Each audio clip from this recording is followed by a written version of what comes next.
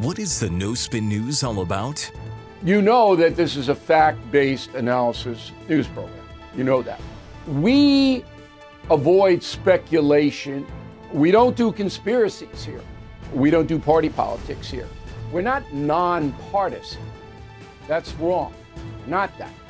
Okay, we are advocates for a stronger America and a more just society. We don't believe in communism. We don't believe in socialism. We don't believe in nihilism.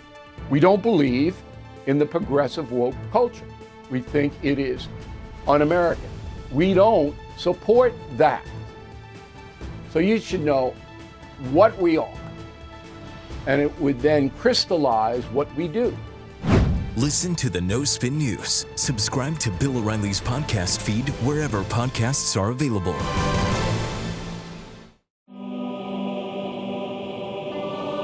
Good morning. Welcome to the Morning Motivation. I'm Mike Slater. Thanks for being here. We're talking about the Beatitudes. Well, we're actually talking about the first of the 8 Beatitudes in Matthew 5, Sermon on the Mount. This is from Jesus. We got to get a handle on the first one before we could tackle the others. And the first one is, blessed are the poor in spirit. What does that mean? We gave an intro to it yesterday. If you missed yesterday, just skip back one and come back and join us here. We designed these so that they build on each other. But before we get to what it means to be poor in spirit, we need to talk about what it does not mean. 4 things that being poor in spirit does not mean. Number 1, it does not say, blessed are the poor. This is not about money or lack of money. It's poor in spirit. So people without money are not somehow more spiritual or necessarily more spiritual. This has nothing to do with money. Second thing, it's not. This is not about over-exaggerating your humbleness. Blessed are the poor in spirit is not, look how humble I am. I'm probably the most humble person in the world. That negates the whole point. If you go out of your way to show everyone how humble and poor in spirit you are, then you're not.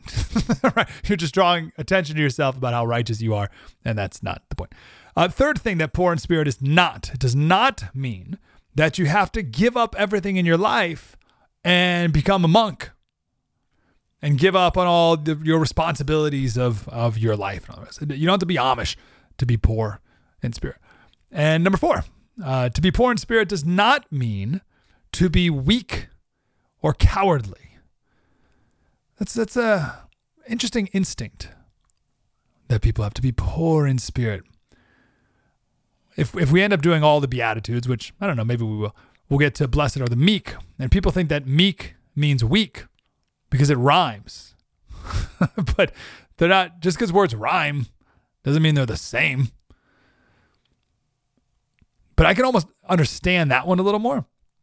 But still, there's this poor in spirit, and people think that's like, oh, I'm going to be poor in spirit. I'm just going to be over here as a frightened little child. Oh, look how poor in spirit I'm being. Don't mind me over here. Just me being poor in spirit. That's not what it is either. Poor in spirit doesn't mean shy. And it doesn't mean weak. And it doesn't mean cowardly. It's not it. So before we proceed, let's put those ideas to death. It doesn't mean you have to be poor. Doesn't mean you have to show everyone how super awesomely humble you are. It doesn't mean you got to give up on life, and it doesn't mean you need to be a coward or shy. So, what does it mean? What does it mean to be poor in spirit? I'll tell you tomorrow, but I don't like super cliffhangers like this, so I'll leave you with something to think about. Are you poor in spirit?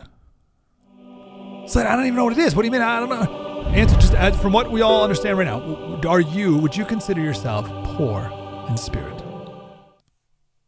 Hey, this is Vivek Ramaswamy. The media has systematically lied to you. The Hunter Biden laptop story, the origin of COVID-19, the Trump-Russia collusion hoax, or how your money's being spent in Ukraine. Enough already with the lies. No more lies, hard truths only. That's what the Truth Podcast is all about. It's not standard conservative talking points. If you want that, go somewhere else. But if you want the hard truth delivered to you in a way that challenges you, and will challenge me intellectually. You're not going to find anything like this on the internet. Subscribe to the Truth Podcast today on Apple, Spotify, or wherever you get your podcasts.